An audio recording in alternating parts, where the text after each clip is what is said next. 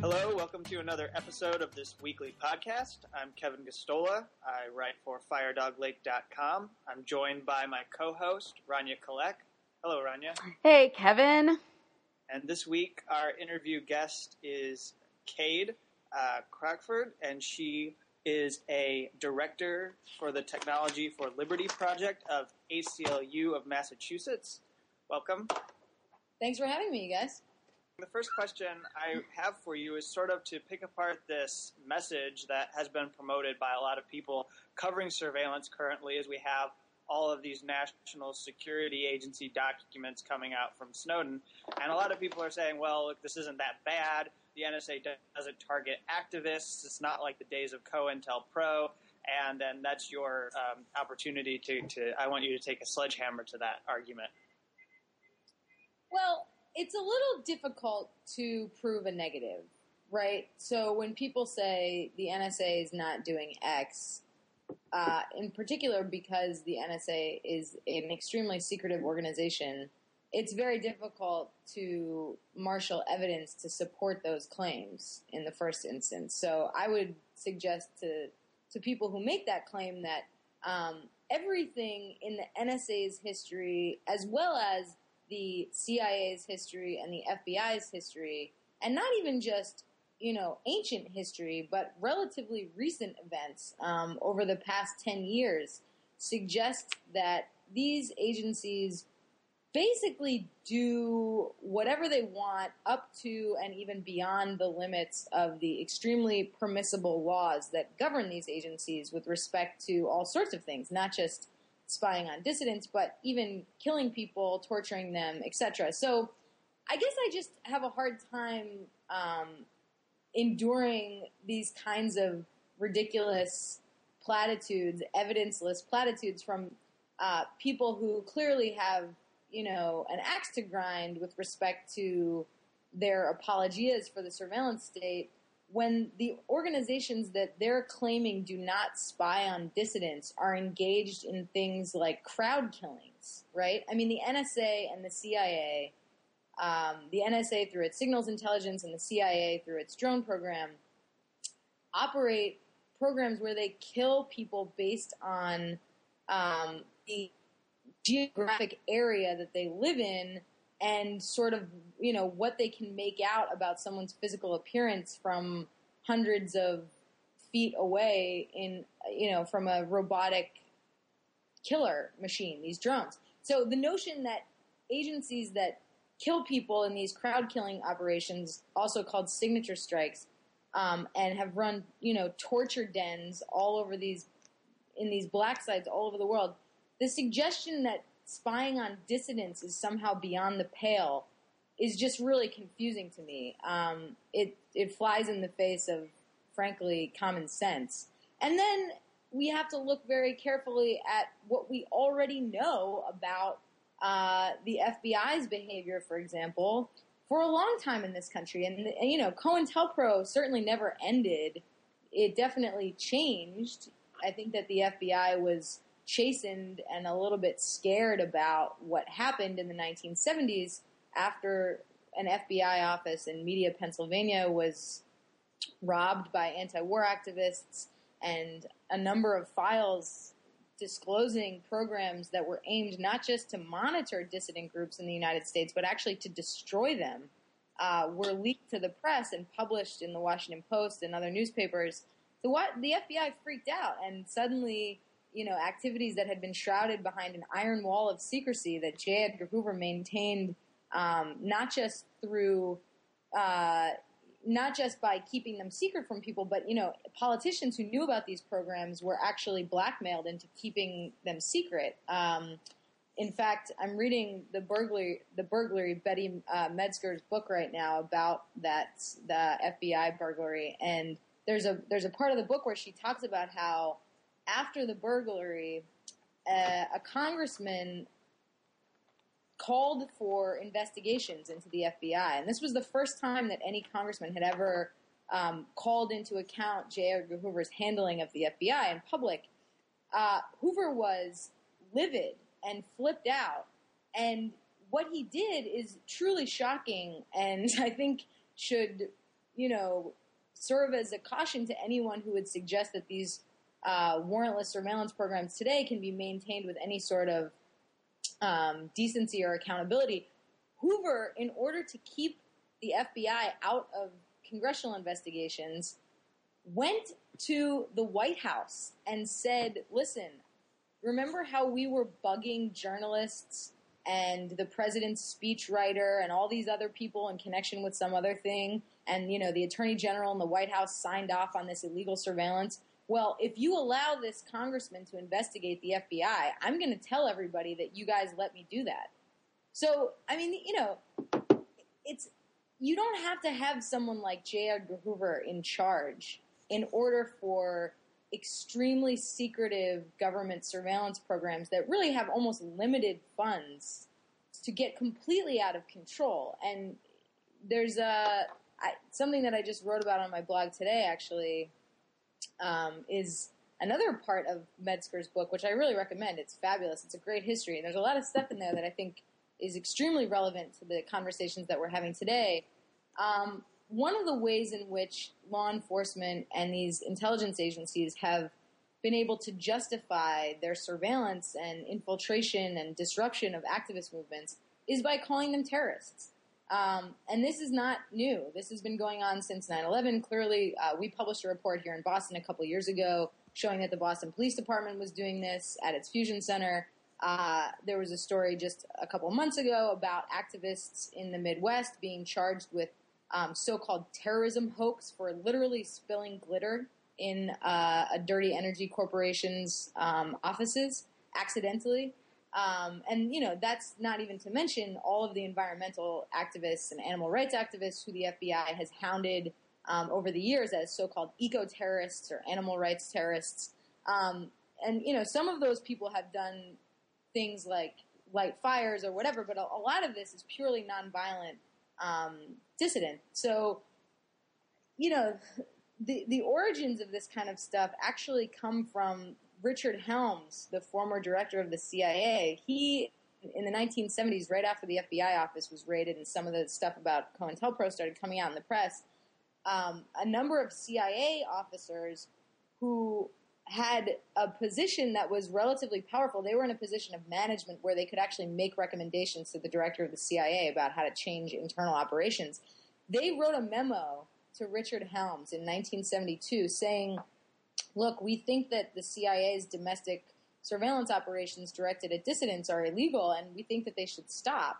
And we're afraid that they're going to be leaked, that the public is going to find out about this, and it'll do serious damage to the CIA's credibility, and it'll mean that our international operations will be, they might be subject to investigation as well, or, somebody might meddle into our external affairs. And so we should really cut out this domestic spying, which was illegal at the time, flatly, because the CIA's charter said that it wasn't allowed to do anything in the United States. So anyway, Helms's response to this was essentially to say, no, we're definitely not going to stop spying on dissidents. By the way, some of that spying included a massive CIA operation that was directed specifically at destroying alternative news organizations in the United States. They were spying on and disrupting over 500 alternative newspapers at one time.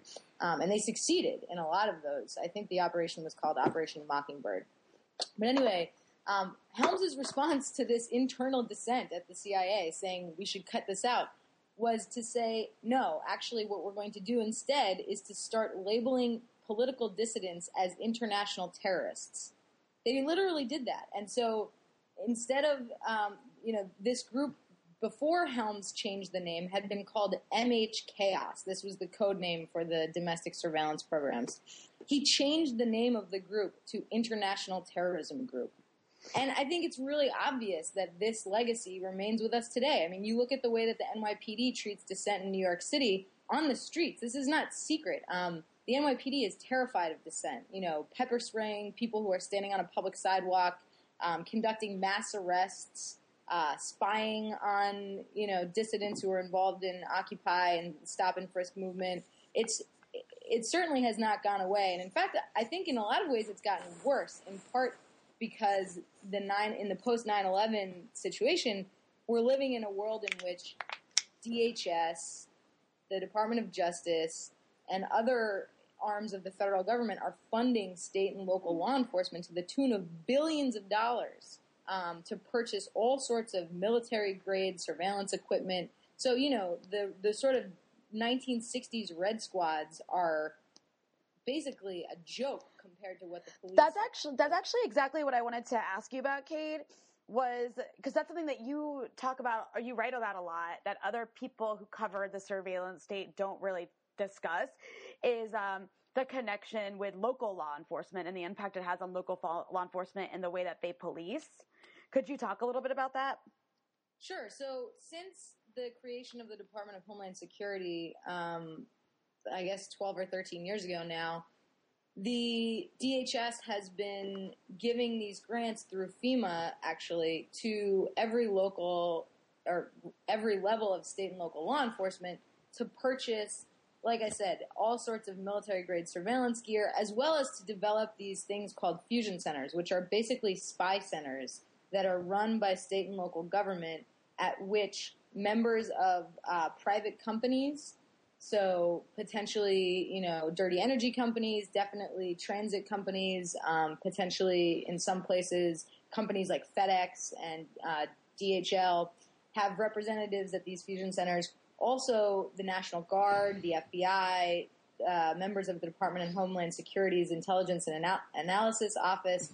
All of these people are staffed sitting next to state and local cops all over the country. There are 72 of these fusion centers that DHS paid for.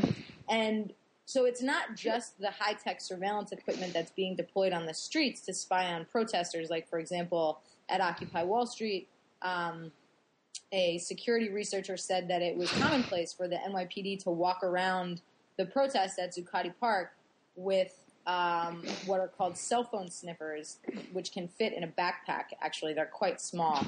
And basically what that technology does is it intercepts signals from that cell phones are sending, thinking that the cell phones are sending them to cell phone towers. This little device actually intercepts that signal and so has the capability not only to identify everybody who's in a given geographic area based on the information their cell phone is sending, but also potentially intercept communications from those devices. And we have good reason to believe that the FBI deploys this technology without warrant throughout the United States. The NYPD does as well, we heard, in New York City, and directly targeting dissidents with that sort of high-tech military-grade surveillance technology. But so there's that stuff that's on the street, and of course huge expenditures to blanket our urban areas with high-tech surveillance cameras, many of which are networked into regional or citywide systems that even federal agencies have direct access to view.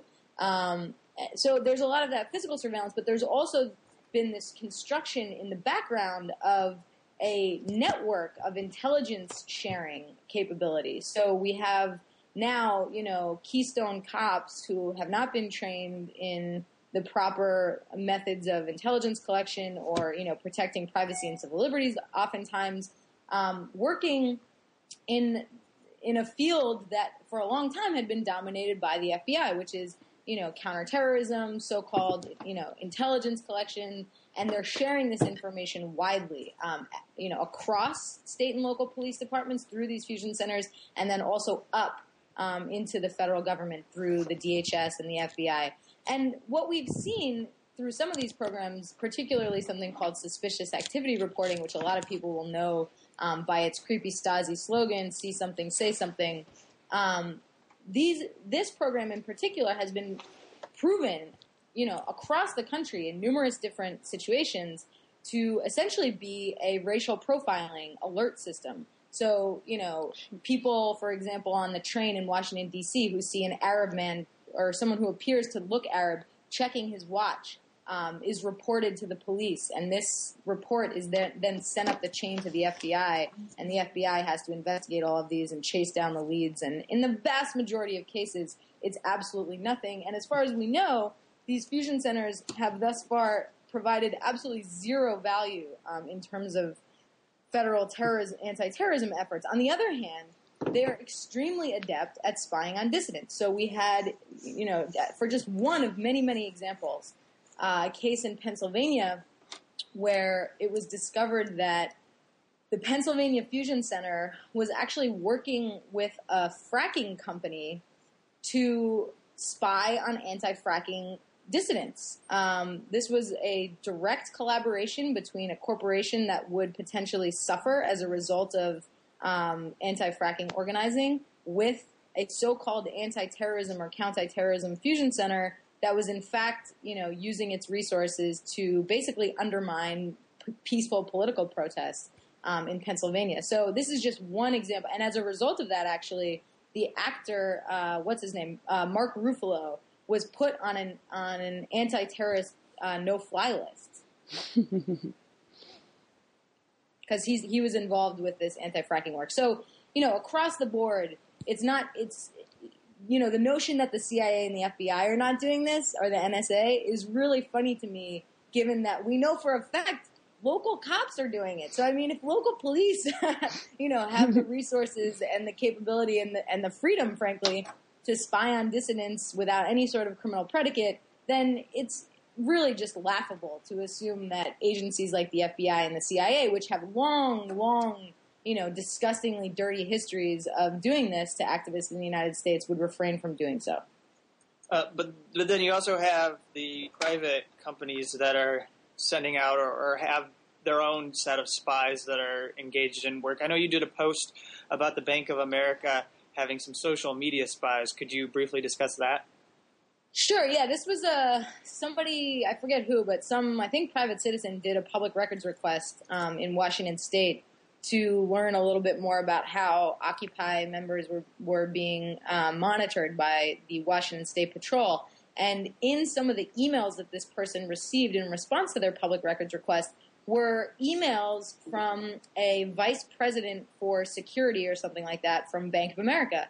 And in these emails, this person who identified herself as a former Washington State Patrol officer said things like, you can rely on us. The Washington State Patrol is not very good at keeping tabs on these online dissidents. And this is paraphrasing, but she said, you can rely on us because we have 20 full-time social media people, and this is all they do all day. So, we'll collect the intel for you. We'll monitor these anti-banking activists, these, economic justice activists online, and we'll feed you all the information you need about, so-called anarchists and people involved in May Day protests and the Occupy movement as a whole.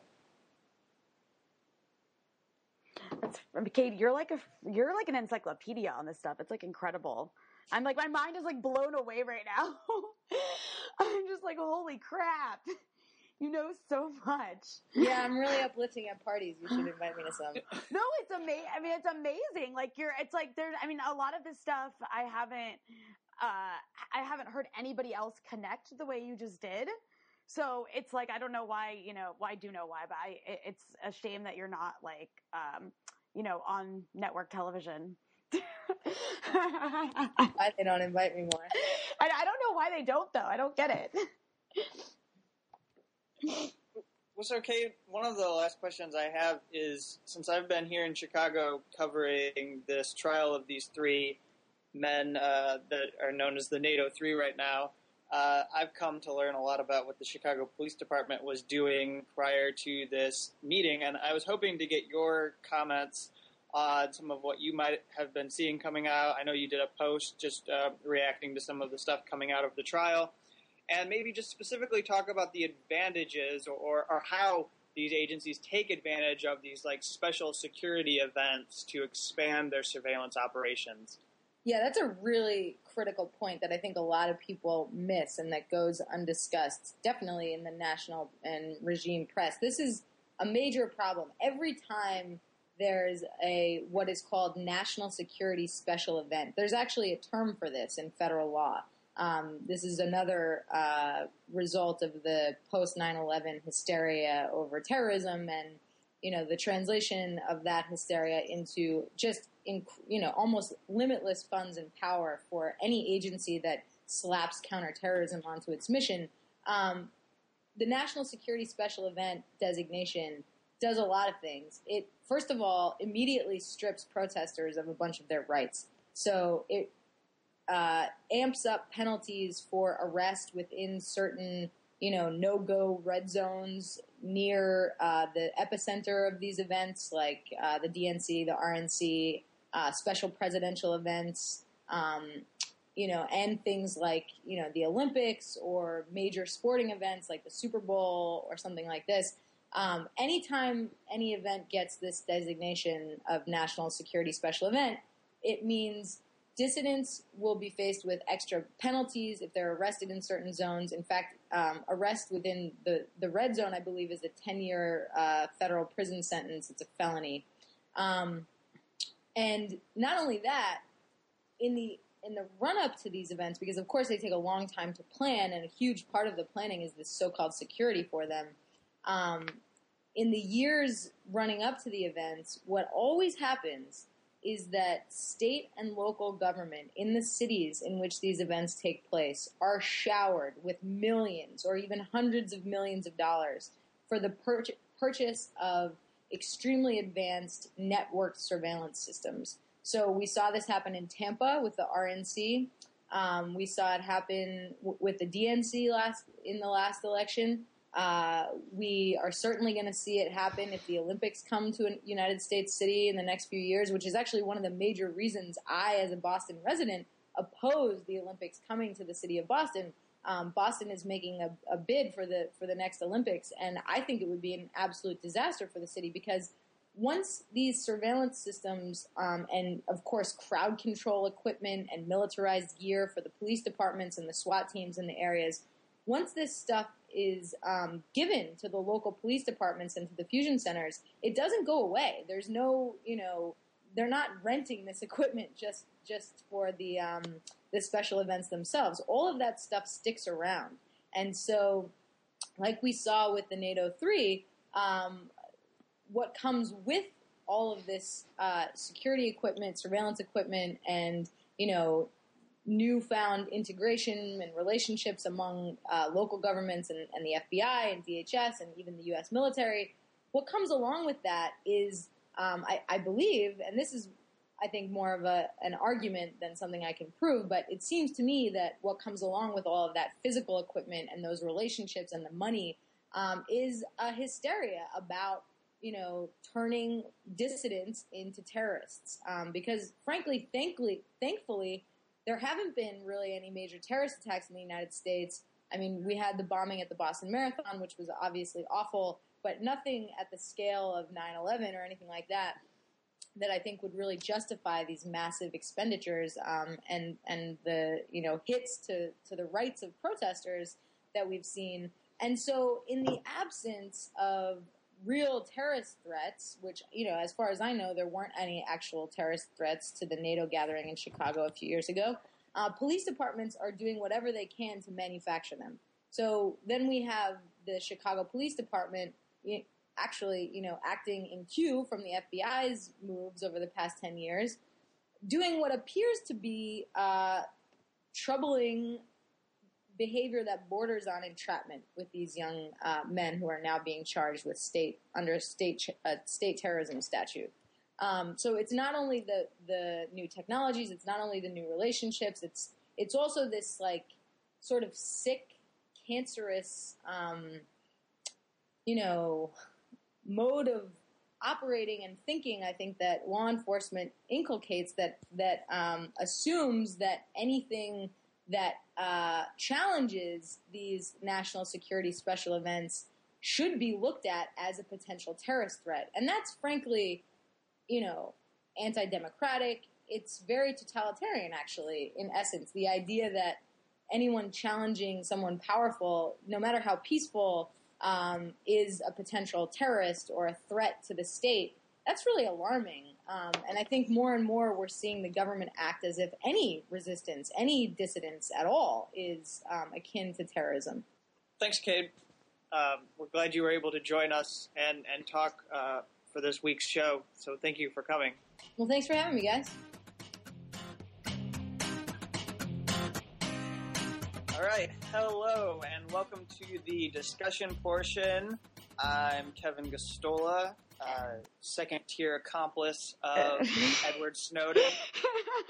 And I'm Rania Kalik. Can there be like a third tier accomplice? Like, cause I'm not really a Snowden accomplice, but I'm friends with you and we're doing this together. So, or maybe there's something else that you do that makes you a person to be put on some kind of a watch list. Yeah. I hope so. So, for this discussion segment, we're going to talk about the SodaStream story with Scarlett Johansson. We're going to get into, there's a couple very perverted and wicked stories about cavity searches and police. We're going to highlight those. And then we'll wrap and end the show with some discussion and highlights from the NATO 3 trial. These three young men in Chicago, and currently I've been spending quite a bit of time at this soulless place called the Cook County Criminal Courthouse in Chicago, and we'll discuss that. But let's first begin with the SodaStream story. Rodney, do you want to give a quick rundown? Yeah, so SodaStream, in case you're not familiar with the product, is this really, in my opinion, stupid fad product. It's basically you can make your own sodas at home. It's supposed to save the environment because no cans or bottles. But you could just not drink soda to begin with, but whatever, that's besides the point. So there's this product called SodaStream.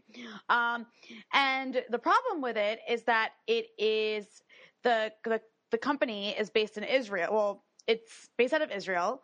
And it has a factory, its biggest factory, its main factory is in the, it's in a legal Israeli settlement called, I never know if I'm pronouncing it right, but Mal Adumim, I think it's pronounced. So it's this massive illegal Israeli Jewish only settlement on Palestinian land in the West Bank. And it's basically like in a really contentious area too, because it like splits the West Bank. It basically like separates the West Bank from East Jerusalem. So like if you were still hypothetically in favor of a two-state solution, like this settlement basically makes that impossible. But so basically the boycott, divest, and sanction movement, BDS has been targeting, SodaStream is one of the companies it's been targeting because it makes its products inside an illegal Israeli settlement, and actually on its label has lied about where its product is made. Like it'll say made in Israel when in fact it's made in occupied Palestine. But so there's a lot of reasons to be boycotting this company. If you're in favor of human rights and against occupation and settler colonialism, and so it upset a lot of people when last week or a little over a week ago, I think it was, Scarlett Johansson, the famed actress, signed on to be SodaStream's first ever global brand ambassador. And she was going to appear in a Super Bowl commercial for SodaStream. And the problem with that is that Scarlett Johansson at the time was also the global ambassador for Oxfam International, which basically means that, she helps them bring in, like she helps fundraise for them by like doing photo ops in poor countries in Africa. And so her position at Oxfam, which Oxfam is against, is basically for boycotting any companies that produce their product inside their products inside illegal settlements, right? Because illegal settlements are against international law, and Oxfam is a human rights organization, so that makes sense. So, so the BDS movement, leaders in the BDS movement, got really upset, and they were like, Oxfam, like you need to talk to Scarlett Johansson. You need to, if she's going to stick with SodaStream, you need to dump her. Scarlett Johansson, shouldn't be, acting as a mouthpiece for a company that is, basically exploiting Palestinian labor. And so eventually what happened was Scarlett Johansson came out and said, no, this isn't a bad company. Like the factory in the Israeli settlement, it's a good thing because it promotes economic cooperation, and I'm all for that. Like she's for basically normalization with an occupying power, which is really bad. But so she came out and said that, and so then like after there was enough outrage, Oxfam, I think what happened is Oxfam probably gave her an ultimatum and said like, look, if you want to be our global ambassador, you can't, you have to basically pick, and she picked SodaStream, so she's no longer a global ambassador for Oxfam International. So there you have it, Scarlett Johansson, global ambassador for SodaStream and illegal Israeli settlements, dumps human rights organization. So that's basically what's happened. And there's been a lot of attention on it, in the past week. I'm sure you've seen it in the news, which is a good thing. I mean, the mainstream news reporting on it has been somewhat frustrating because a lot of it has basically has basically tried to make it seem like Israeli settlements. For example, Max Fisher at the Washington Post, if you're not familiar with him, he constantly writes about topics he doesn't actually know about, that are foreign policy related. And he always gets them wrong and fails to quote people who are actually like living in the places that he writes about. But he wrote about this situation, and he basically said that the illegal Israeli settlement that it's in, he was like, oh, whatever. He was like, the legally and ethically, it's more complicated than people make it out to seem. And it's like, no, it's not complicated. And that's kind of how the media has portrayed Israeli settlements because of the SodaStream issue, as though they're like complicated and controversial, when in fact, no, like they are against international law. They are crimes against humanity. I mean, illegal settlement where you uproot and displace and dispossess people from their land is a crime against humanity. It is against international law. It is, international law is very explicit about an occupying power moving their own citizens into occupied land and displacing the citizens, displacing the people who have been occupied. So there's absolutely nothing complicated about it. So that's been like the frustrating aspect of all this, but overall, I think it's been like a good educational experience for maybe people who weren't familiar with Israeli settlements, or people who didn't know SodaStream had a factory that was operating out of an Israeli settlement. So, there's like positives and negatives, but I think overall, I think it definitely shows that the BDS movement is is growing and is having an impact, in my opinion. Yeah, definitely. It seems like quite a victory, at least in the sense that you get people discussing what this boycott, divestment, sanctions movement is all about. And, I just take controversial and complicated to mean that these people are having difficulty rationalizing it. And maybe there are others who are challenging them when they try to accept or ignore illegal settlements in the occupied territories. And the one thing I wanted to mention before we happen to move on here was just, since you and I have talked about the American Studies Association, I did want to mention the New York Assembly being sent this letter by the Center for Constitutional Rights and the National Lawyers Guild, the New York City chapter, and how they were talking about opposing the legislation that would deny state funding to colleges and universities that fund membership and activities in organizations supporting boycotts of a list of countries, including Israel. So this is very problematic, and I think in a future podcast we'll probably go into it in more detail. But any bit of comment here. I mean, this is obviously becoming a bigger issue in academic institutions.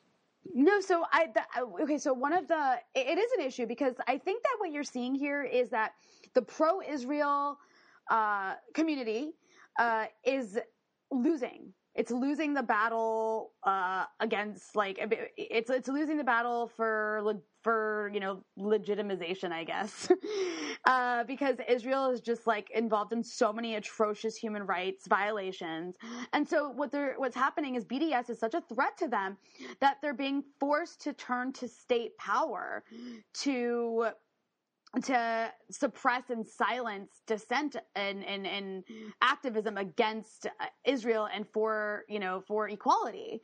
And so I think that's what you're seeing here, in the case of whether we're talking about BDS, the BDS movement and like the Academic Association, the Studies Association boycott, and you're seeing all these university presidents come out and like make these statements saying that they're against boycott of Israel, and like they're against the ASA now because of this. I mean, you're seeing the university presidents aren't exactly a part of the grassroots. They kind of function as like CEOs, right? So they're a part of the power structure, and so that's what you're seeing constantly, and that's what you're seeing in New York right now. Is you're seeing the pro-Israel lobby turning to state power to try and quash this grassroots movement for equality. And I think, they're going to increasingly continue to do that, but I don't think it's going to work. I mean, this is like clear First Amendment violations here. You can't say like, it's like they can pass this, but, and it's really disturbing that it's probably, cause I mean, they passed it right in the legislature. Now it's in the Senate, and now it's going to go to Andrew Cuomo, I think. And so I have a hard time seeing him not signing on to this. But, it's unconstitutional is what it comes down to. And I think that's what obviously the Center for Constitutional Rights is saying as well. So I don't think it will hold up in any court of law. But yeah, I think that's what the trend is here, is how I see it. And one thing I did want to mention, one thing about this, I'm trying to find the exact quote, but maybe you see it in front of you. I'm like scanning through this. It was something about how the legislation says you can't boycott any countries unless the U.S. lists them as like sponsors of terrorism. Do you know what part I'm talking about? I was not aware of that. Hang on. That, you can't do that. I mean, because that would seem to limit the I found it. Assembly of people, under the First Amendment. Okay, so it says, hang on a second. Let me find it. It's ridiculous.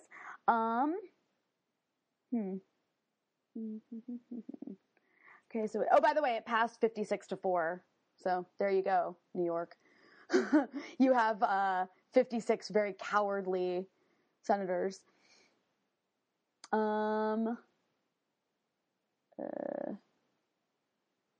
Crazy. You can just find it, and then why don't we just cut this part out since... Okay, good idea, because I really want to just read you this one part. The legislation also has language exempts. Oh, here it is. Okay, so I'm reading from Mondoweiss, from Alex Kane's reporting on this a couple days ago, and it says that the bill's principal impact... Oh, wait, wrong part. Hang on. Oh, it says that institutions violating the legislation would be cut off from state aid during the academic year the violation occurred. The legislation also has language that exempts certain kinds of boycotts. Boycotts related to labor disputes, countries that are state sponsors of terrorism, and boycotts that target unlawful discriminatory practices. Exactly what the ASA and BDS movement are all about. But yeah, I just found that interesting. It's like it exempts you, like, so countries that are state sponsors of terrorism, meaning, so I assume that means like, oh, but if you want to boycott Iran, right, feel free, because the U.S. considers Iran. We need an Iran BDS movement. Right. To convince people that Iran needs to be opposed. But yeah, so anyways, there's a lot of problematic aspects to that, but I'm glad you brought that up. So to move on, we're going to talk about these incredible lawsuits that are being brought by people who were terribly violated through strip searches. Just some highlights here. In the past days, January 29th, we had a lawsuit filed in Chicago alleging that police strip searched 3 people in public and falsely accused them of carrying heroin during a traffic stop last year. And the lawsuit says that the officers, quote, exceeded all bounds of human decency. What essentially happened is that on May 23rd, 2013, police ordered them out of their vehicle, handcuffed 2 of these individuals, Tevin Ford and Robert Douglas. Douglas is now dead.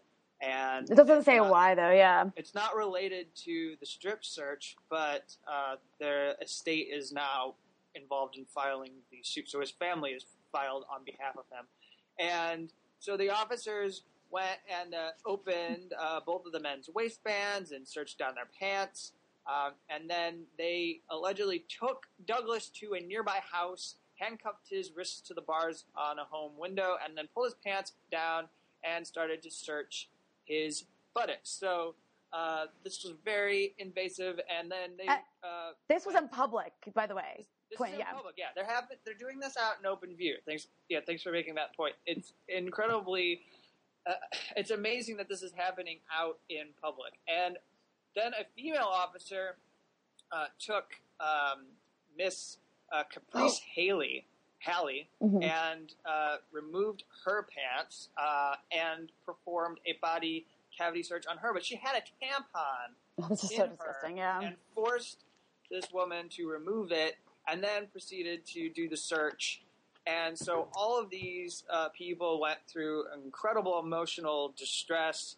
They're seeking damages for this unlawful search. Do you want to talk about the New Mexico story? You have that in front of you? Yeah, I do. So, but just to point out, they're actually with the story you were just talking about, the police actually stopped. They were searching inside the two men's, basically had them bent over looking inside their assholes in public, and then neighbors saw, and so they took all three of them behind an alley in a church or something, behind a church alley is what happened. And then that's where the girl was violated. And also, I don't know if you just mentioned this or not, but that when the girl was being searched, they had her remove her tampon, and this happened in front of a group of male officers. And according to the article on it, a group of male officers watched and made jokes and comments about Miss Haley's body while she was being searched. So, I mean, this is such a violation of, this is sexual assault, essentially. It's like a form of rape by police, in my opinion. It's disgusting. But yeah, so... But apparently these are happening more and more because we've got these cases in New Mexico, and you could talk about one. Well, yeah, so in New Mexico, there's this series of cases. A while back, there was an article about this. Now there's another one where people on the border are getting stopped, for traffic stops, and then the police are forcing them there's basically subjecting them to unlawful cavity searches. In one case, they actually made a man go to the hospital and they forced him to do a cavity search by the doctor, which I thought was just insane. And it wasn't the first time it happened. But so there's a woman who was stopped at a traffic stop, and she was eventually detained days later when she went to go try and get her car back. And police, New Mexico police put her in a room and basically told her to strip naked. And in front of male officers again, she was subjected to a vaginal and anal search. And then she was later charged with possession of marijuana. But those charges were dropped because the police could not produce any evidence, which right there is a big red flag. But yeah, it's and this isn't the first time it happened. This is it goes on to say that in Texas, this has also happened in Texas. There's a pending lawsuit against federal agents over a similar search of a woman crossing from Mexico through El Paso. And basically lawyers involved in this are saying that they believe police officers or law enforcement agencies are under pressure to spend federal drug fighting money. And so they're overstepping their authority, which I think is kind of a bizarre explanation. Maybe they are, but that still doesn't explain why they're getting rapey about it. But so basically, yeah, this is happening a lot, and it should concern everybody. This is I don't even know if there's a way to describe this. This is beyond police state. When you've got people being detained for long periods of time and subjected to basically anal and vaginal probes. And I think so there was the guy, he got a $1.6 million settlement, and that individual in New Mexico, I believe they took him to a hospital, and when he was there, the doctors wouldn't perform what they were being asked to do, so they drove him to another hospital. Oh, did they? In order to actually do the violating search on him. And it's just incredible. And one of the things that comes to mind that I think about, because with the wide war on terrorism that you have with this country, I know that at Guantanamo Bay, the prisoners are regularly subjected to these searches when they go to meet with their lawyers, and then if they want to meet with them, they have to agree to a search. And then when they come back from their lawyer, I think they have to agree to a search, or I don't know if they do it all the time. I don't know. Do they do actual searches, or and not that it's any easier, but I know like in prisons, and this is not pleasant either, is like they basically force people to strip naked after they've had visits. Not every. I don't know if they do this at every prison, but it is done where. They force you to strip naked, and you have to like bend over and cough to make sure you're not hiding anything, and in your cavities, which is just outrageous. But anyways, but that's what I'm talking about. And for these men, particularly many of them being Muslims, are very offended and decide that they're not going to meet with their lawyers. But the reason I would just raise this is it seems just like systemic of this suspicion and the abuse of authority, and just thinking that you can get away with it and do it and nobody's going to be able to stop you. Obviously at the border with New Mexico, you could see mostly immigrants being targeted for these cavity searches. Right. Like, who knows which ones we don't know about? Because, I mean, these are lawsuits. So these are people who've gotten representation to fight back. And not everybody has that luxury. And real quick, I just want to point out with the Chicago situation, as disgusting as that was, it didn't surprise me because, and you'll remember this, Kevin, because I know you had read it. I reported on a young man in Chicago, Angel Perez, who was basically tortured and raped with a gun by Chicago police officers. They sodomized him with a gun until he agreed to be a drug informant. And these police officers are still on the street. He's been involved in like a 1.5-year long lawsuit, like trying to get some sort of justice for this, but like he really just wants these officers off the street, and that's probably not going to happen. And I think that also goes to the fact that like we have basically police officers who can operate largely with impunity in this country, especially in bigger cities like Chicago. And it's really disturbing. Yes. And these people in the Chicago Police Department are on video. We have them on camera. Oh, yeah. But again, we talked about the Kelly Thomas case, and you just don't know anymore if that's enough to actually convict, because we've had in the past years such an expansion of police powers to basically retroactively justify just about anything they do. And if you have any final comments, that you could add them, but I mean that's a good lead into talking about the NATO 3 case, because a lot of that, as I've sit there and watched, is a lot of retroactive justification for police activity. No, yeah, I think we just said everything we need to say about that. I think you should go ahead and tell us about the outrageous, crazy NATO case that you've been covering the past couple weeks.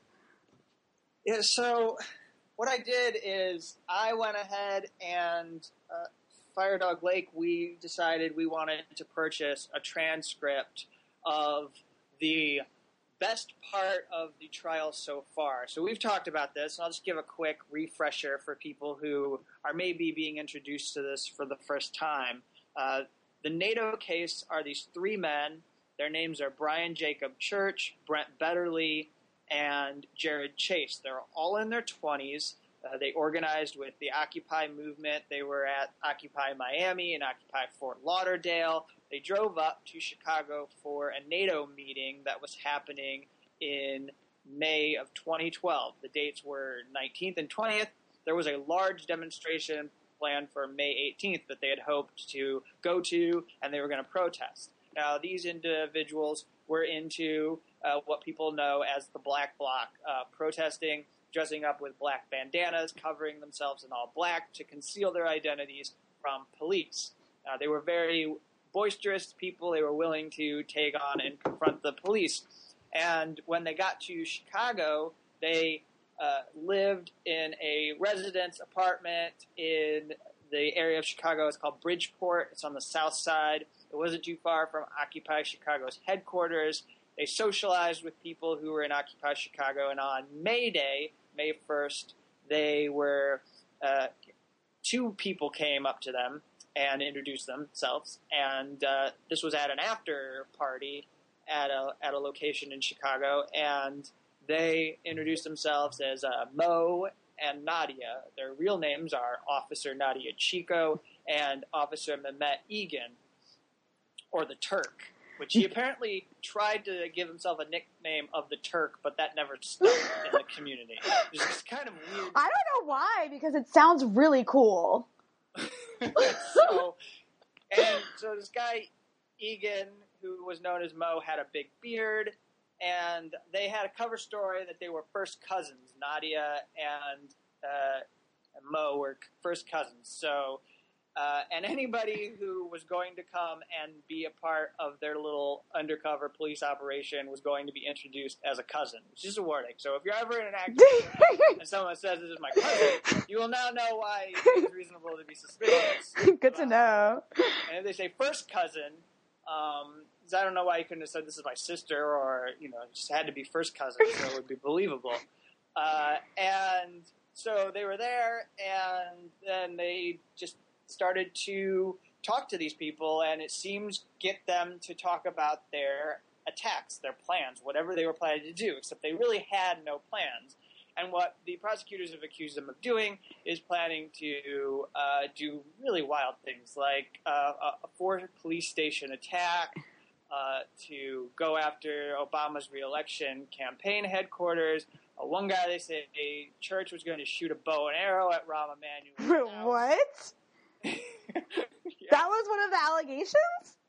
Yeah, yes. Because these men, you know, there are layers upon layers of absurdity to this trial that make this endlessly fascinating. The church had a guitar case of weapons that he drove up with in his car, and they're all legally possessed. But because they have these weapons, there are endless things that the prosecutors can concoct about what they were going to be doing, because he had two knives, he had a sword, he had a throwing star. Oh my God! Bow and arrow. And so they keep claiming that these things would have been used in some way. And then on May 16th, the day that they were arrested in a police raid, they are on tape, because from May 4th onward to May 16th, the two undercovers were wearing wired devices, and they were listening, and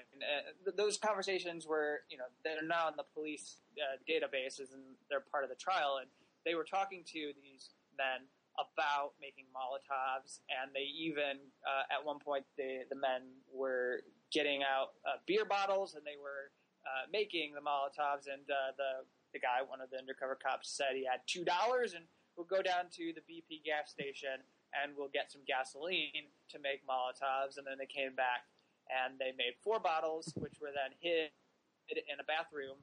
This is the way that the police department says they were taking control of the explosives. They were hidden in the bathroom for the people, for the police department to find when they raided the apartment around midnight that evening. And then one of the funniest parts about this case is that they make these so-called Molotov cocktails with an unknown amount of gasoline. They dumped the gasoline down the toilet. So we have no idea how much gasoline were in these bottles, and whether it was just like, was it just a little bit, or how much? Was it like, were we talking like a big, huge bomb of them all? Like, it's like they fill the whole bottle. Yeah. Or what are we talking about here? And they dumped it down the toilet. Yet when they inventoried the evidence, they marked it with a green biohazard sticker. That's my favorite, because we're putting biohazardous chemicals into the sewage system. Right. But like, let's mark it so no one gets sick from it, from like touching it now. Yeah. Exactly. So, but when they were making these cocktails, finally when they've got them, they contact their surveillance team and they say, "What do you want us to do now?" Which is my favorite part of the story, because they had not figured out what they would do after they got these people to make the Molotov cocktails. They say, "Oh, well, buy us some time. We've got to go get a search warrant so we can do a raid." And so now they're all freaked out. The two undercovers have to figure out what they're going to do for the next 2 to 3 hours to buy some time. which just seems so amateurish for the operation. But what I want to get into now, I don't know. Well, hold on. You mentioned I wanted to. Well, I do. Okay, so it sounds to me like they took their two worst police officers, or they took their two worst people, and they were like, "Go do this really, really like stupid thing that's actually not going to turn into anything."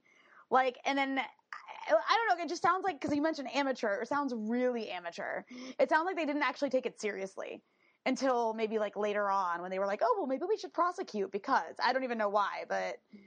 I don't know if you have anything to say on that, but it just seems to me like they were just like half-assing it.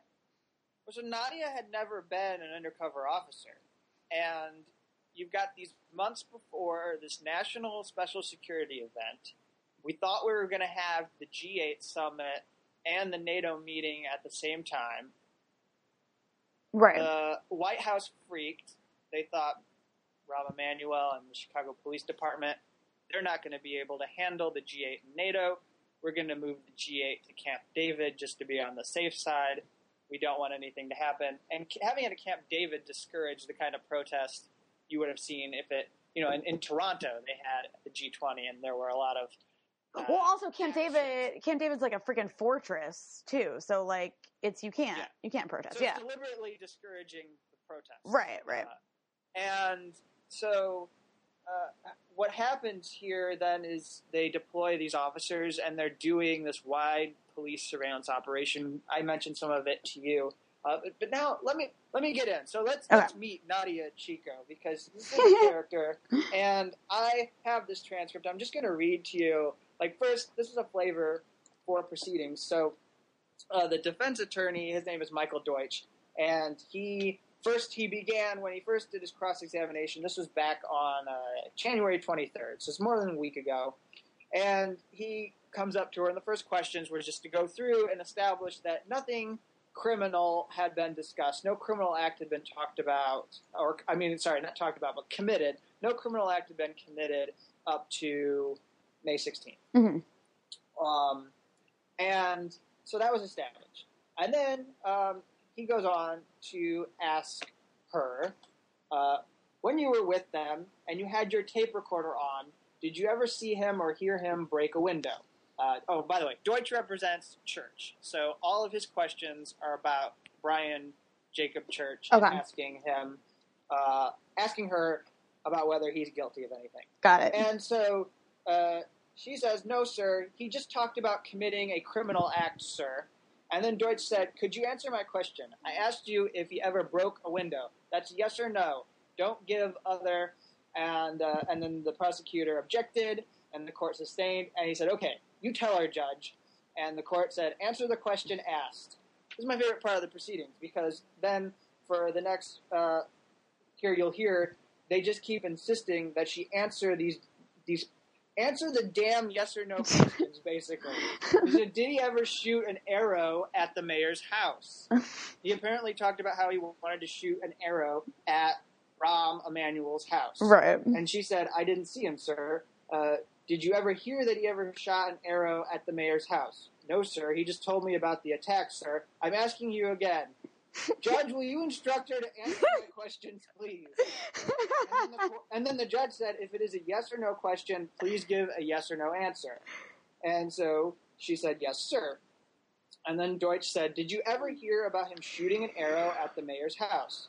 Well, I heard him say it. I didn't see him do the act, sir. Did you ever hear about him doing the act? That's my question. No, because she put in, I heard him say, so if you answer the question, that's a yes or no. With a yes or no, we won't be going through this constantly. That's what the judge said.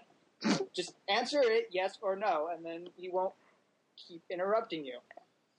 And then she said, okay, I'm sorry, Your Honor. She's very good at playing victim. She sat up there, and she looked like she was the one who was being wrong. Like this mean, lawyer is bullying me. Right. And so then he said, did you ever see him shoot an arrow at the mayor's house? Yes or no? No, sir. Did you ever hear about that he shot an arrow at the mayor's house? That he actually did it? Yes, that he actually did it. She said, no, sir. He just told him he was going to do it. And then he said, Judge, I move to strike the last part of the answer. The judge said, the last part of the answer will be stricken and disregarded. What? And then Deutsch said, and I ask you to please instruct the witness to answer my question. So this is what I'm watching, is this defense lawyer doing this. And how did you keep a straight face through this? but, I mean, this is just incredible. And then, I want to get to a couple more sections before we wrap up here, because this stuff is just incredible to me. So then later she, this is what I mean when I'm talking about encouraging. So she was with defendant Jared Chase, and she said, here you go, you're saying, should we make some? You guys got bottles. And then you say, should we make some? And then you say, let's do it. Come on. Is that true? So it's Deutsch asking her if she told the guys, let's do it. Come on. Let's make the Molotov cocktails. She said, Defendant Chase says, let's do it first, sir. And then Deutsch said, and then you say, let's do it. Come on, right? Sir, this is Nadia answering, I am a UC, which is undercover. I was going with the flow of the conversation. What? Deutsch then asked, when you said, let's do it, come on, you weren't encouraging them to commit a crime? And she says, no, sir. Deutsch then asked, what does let's do it, come on, mean to you? And Nadia answered, sir, I am going with the flow of the conversation at this point. I want to know and be aware if they are actually going to do it, sir. That's my job. Oh my God. Are you kidding me? She's like basically telling them, please do it, please. And then, that is not the flow of the conversation. And then, one more, because I find these incredibly amusing. I mean, this is just so we'll wrap on her theory about why it's okay to record the license plates of people who you have no suspicion for why you're recording their license plates. She says, as part of our duty, sir, we went out. If there was license plates to record, we would record them. We would run them. They were clear. As you can see over here, we would run them, and that was it, sir. And Deutsch asked, clear of what? And she said, just clear. No warrants. No nothing. And Deutsch said, why would you run the license plates of people who are going to be at a public music event? And she said, sir, we are police officers. We run people's plates. That's how we sometimes find warrants and stuff, sir. Oh my God. I'm like face palming for her. Like, and it just doesn't even get through to her. And so this is the sort of thing that when we're talking about the final point I'll put on this, we've gone quite a while with this, but I think it's well worth it, is the culture of the police to collect it all. They had multiple officers. It wasn't, Nadia was, before they targeted these three, she was out going to punk rock shows. She was going to meetings, like Occupy meetings. She was going to cafes and were eavesdropping on conversations. There's a great comment on Reddit by this guy who says he was a skinhead that she came up to and talked to at a punk rock show. He calls himself that. No. Wow. I'm not just using that. That's actually what he called himself. Well, we wouldn't want to offend a skinhead, so yeah. Right. So he says, I was there, and she comes up and asks me where I could find some weed, or where she could find some weed. And he remembered her, and with this trial, he wrote this really great comment about the police state and how basically what he does and what people do to organize is something that the police will never understand, because they just will never get it. And I think that's the point to wrap up and then get your reaction, is just what I see with here is they were collecting all of this information. They have all this evidence of people who are willing to talk about what they would like to do to the police. In their dreams, they would like to, I don't know, see a police on fire. Yeah. But they never plan to do anything. And I have yet to see the prosecutors present any evidence that they ever had the brain capabilities of planning an attack. I mean, these are men who were they were drunk, totally wasted on alcohol. They were maybe high. They were, one of them, Church, I think was going through substance abuse, and he was overdosing on like cough medicine or something. And it's like these people weren't ever going to do anything. You are preying on them, and they're not going to do anything. But then you get them on screen. You get their mugshots on the news screens. All of us get to see them on the news before this meeting, and can be proud of the security state for giving us the terrorists that were going to come to the city of Chicago and wreak havoc as militant anarchist protesters at the NATO meeting. And well, God forbid a cop have to run because the anarchists are running in the street and making it difficult for cops to keep up with a march. So let's convict them of terrorism so that we don't have to exert ourselves. Jesus Christ. Right. So that's that, and I'm going to continue to cover. We don't have a verdict yet. The defense hasn't even presented its case, but that's what's going on now, and we've gone quite a long time. Yeah. So let's wrap up. And any final thoughts here? Anything you want to announce that you're doing, and people might be interested? Well, I did just write a piece that went up today for Truth Out on gentrification in DC's poorest neighborhoods. It's like the first signs of gentrification are beginning to take hold.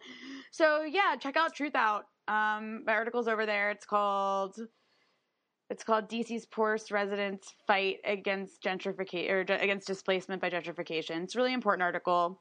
I encourage you to go check it out.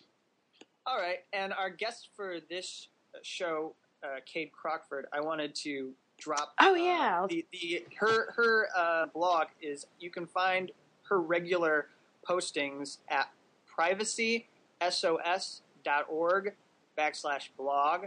And I really encourage you to see that and go there on a daily basis. And also on Twitter, you can find her at OneCade, ONEKADE. Definitely follow and read her regular postings. Now, I have this transcript. I've got 90 pages of great, incredible, dazzling, amusing material from this afternoon. Eventually, I'm going to get it up, and I hope that you all will take a moment to enjoy it as much as I have, to revel in the spirit of the security state, which is both stupid at times and then also just wildly insane and just incredibly authoritarian in their it's just, I don't know, I get speechless reading some of the parts of that.